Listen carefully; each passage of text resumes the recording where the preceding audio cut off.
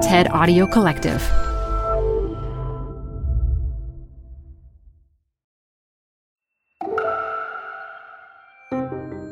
You're listening to TED Talks Daily. I'm Elise Hu.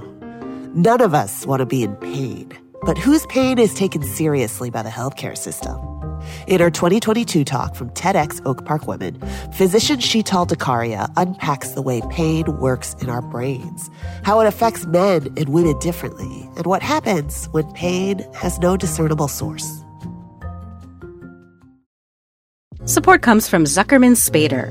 Through nearly 5 decades of taking on high-stakes legal matters, Zuckerman Spader is recognized nationally as a premier litigation and investigations firm. Their lawyers routinely represent individuals, organizations, and law firms in business disputes, government and internal investigations, and at trial, when the lawyer you choose matters most. Online at Zuckerman.com. Support for TED Talks Daily comes from Capital One Bank. With no fees or minimums, banking with Capital One is the easiest decision in the history of decisions. Even easier than deciding to listen to another episode of your favorite podcast. And with no overdraft fees, is it even a decision? That's banking reimagined. What's in your wallet? Terms apply. See CapitalOne.com/bank. Capital One N.A. member FDIC. TED Talks Daily is brought to you by Progressive. Progressive helps you compare direct auto rates from a variety of companies so you can find a great one, even if it's not with them. Quote today at Progressive.com to find a rate that works with your budget. Progressive Casualty Insurance Company and Affiliates. Comparison rates not available in all states or situations. Hey, I'm Dr. Jen Gunter, host of a podcast from TED called Body Stuff. On this show, I debunk medical myths and explore some of the body's most fascinating mysteries. Next up, are opioids the best option for treating pain? There's this mythical perception that they're our best, strongest pain relievers, and there's just nothing to back that up. Check out Body Stuff on Apple Podcasts, Spotify, or wherever you listen. As a doctor in the field of pain management, I work in a world where you bring us your pain and we treat it. We ask questions. We take the symptoms you present. We decide what tests to run. We listen with compassion and wisdom and choose the best course of action based on our knowledge and experience combined with science, and sometimes in a very small window of time. As physicians, we took a sacred oath to do no harm, and the system has gone to great lengths to teach us and set up guidelines to make sure that we treat every patient equally and without judgment. As we stand there in your moment of pain, we run your situation through every filter we have to give you the best care. And for most of us, this is more than just a job. It's a calling. But as we stand there in your moment, looking at your story from all the different angles and all the different rational voices in our head run through the decision-making process, there's another voice in the mix. And this voice, while it isn't rational or informed, yet it often dictates our decisions. And we don't give it a second thought because, you see, this voice existed long before we began studying medicine. And so we accept it as truth. And this voice sometimes calls the shots. It's what I refer to as the undiagnosed bias, and it's causing suffering and death for many with chronic pain. I have spent the last 15 years studying pain, its cause, its treatment, and its management. But it wasn't until I found myself sitting on the other side of the exam room that I noticed the crack in the foundation of pain management. When I discovered that hidden voice that exists in all of us.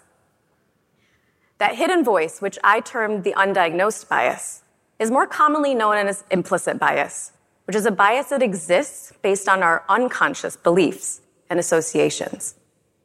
Implicit bias in healthcare was brought to light in 2003 when the Institute of Medicine published a report titled Unequal Treatment. They found that regardless of insurance and income status, racial and ethnic minorities received worse care.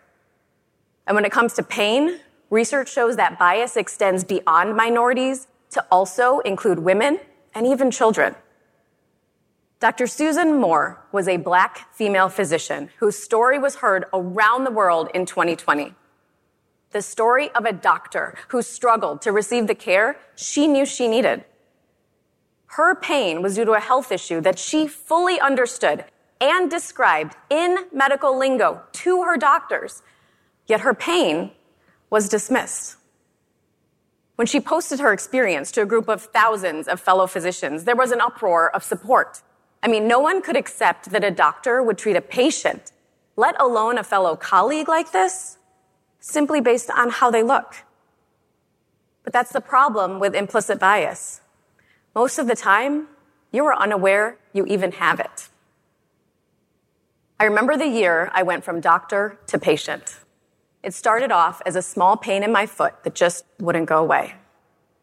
Well, it grew worse, to the point that it overshadowed my life. It was this constant companion, affecting my work and my family life. I finally went to go see a foot surgeon and was told, "Source not clear. Probably tendons were inflamed," he said. And he prescribed a boot and some physical therapy. But the pain worsened and it spread to my hip and my back.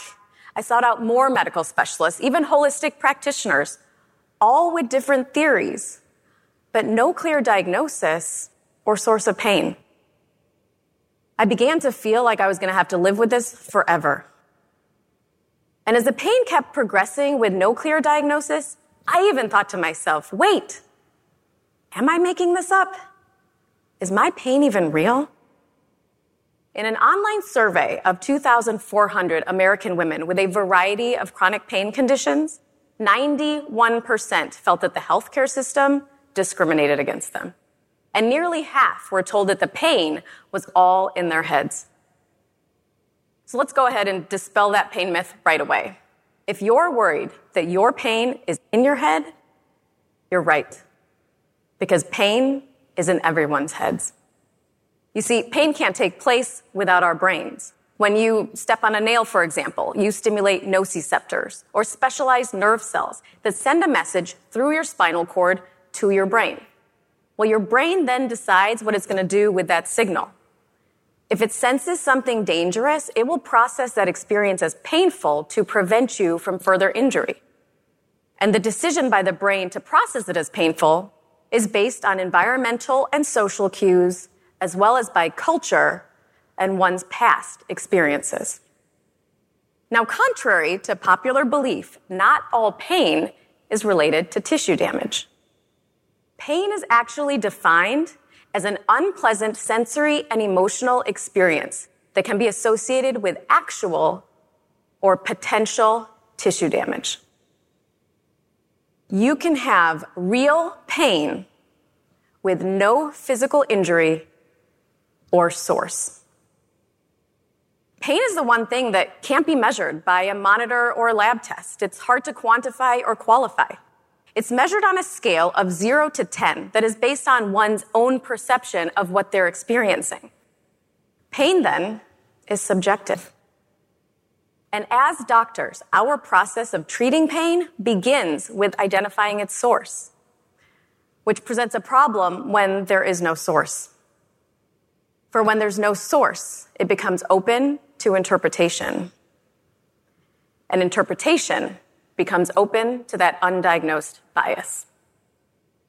Did you know that the different sexes experience pain differently? Now, for the sake of this talk, when I say female versus male, I'm referencing sex assigned at birth. And when I say woman versus man or non-binary, then gender identity is at the core of the point. Females have more nerve fibers than men, and there's a hormonal influence to a variety of chronic pain conditions. At puberty, rates of chronic pain rise faster in girls than boys. And as females approach menopause, sex differences in chronic pain begin to disappear.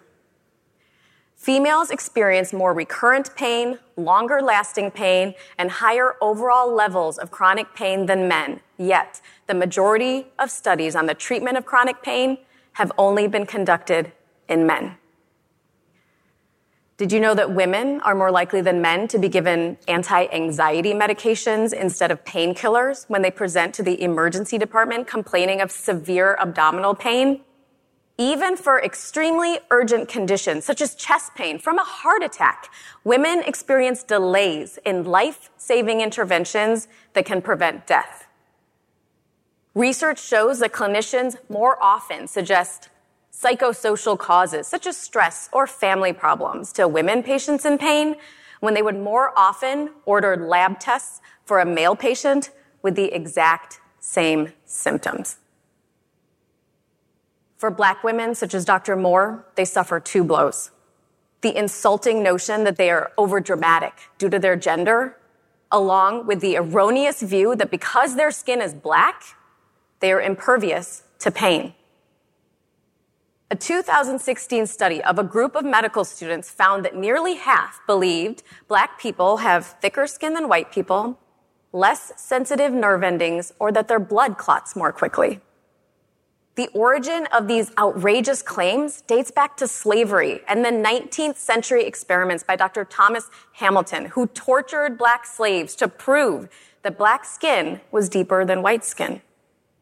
And Dr. James Sims, a gynecologist, conducted experimental surgeries on enslaved Black women without anesthesia, contributing further to false beliefs that Black women experience less pain.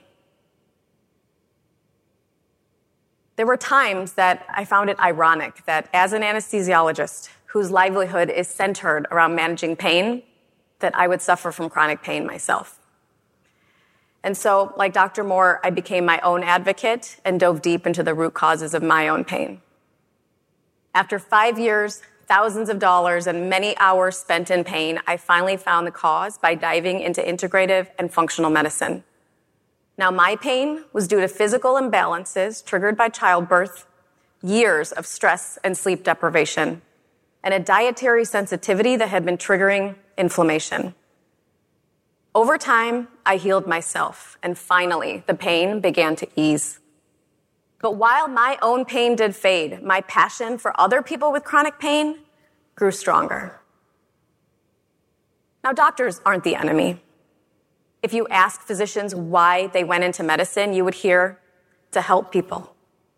So much so that during disasters and global pandemics, healthcare workers kiss their own families goodbye to go take care of yours. They work tirelessly during codes to resuscitate your loved ones and shed tears when they lose them. But with exhaustion, time pressures, and overcrowded emergency rooms comes the ability for that hidden voice to take over our rational one. Now, the healthcare system has been teaching bias training, and studies show little to no explicit bias in healthcare, which is great, but we continue to see implicit bias in a percentage of healthcare practitioners. Because it operates in an unintentional and unconscious manner, implicit bias begins outside the walls of the hospital and is brought in unknowingly. And it's not just doctors. Bias exists in all of us. We can all do better. How? Well, the first step is awareness. We need to begin by identifying our stereotypes and then rewrite the stories of the people we meet. When a woman sits down next to us, ask ourselves, what would we say if this were a man? Would our answer change? And for those whose pain has been dismissed, fight to be heard. Finding the right doctor can feel a little bit like dating. You may need to swipe through a few to find the right one for you. But don't give up and don't delay seeking treatment. The sooner you are properly diagnosed, the greater chance you have of breaking your pain cycle. As physicians, we took an oath at our white coat ceremonies to first do no harm. And most of us live by that sacred oath. But part of that vow needs to include staying in check with that inner voice to make sure that we aren't writing a story that our patients haven't told us yet.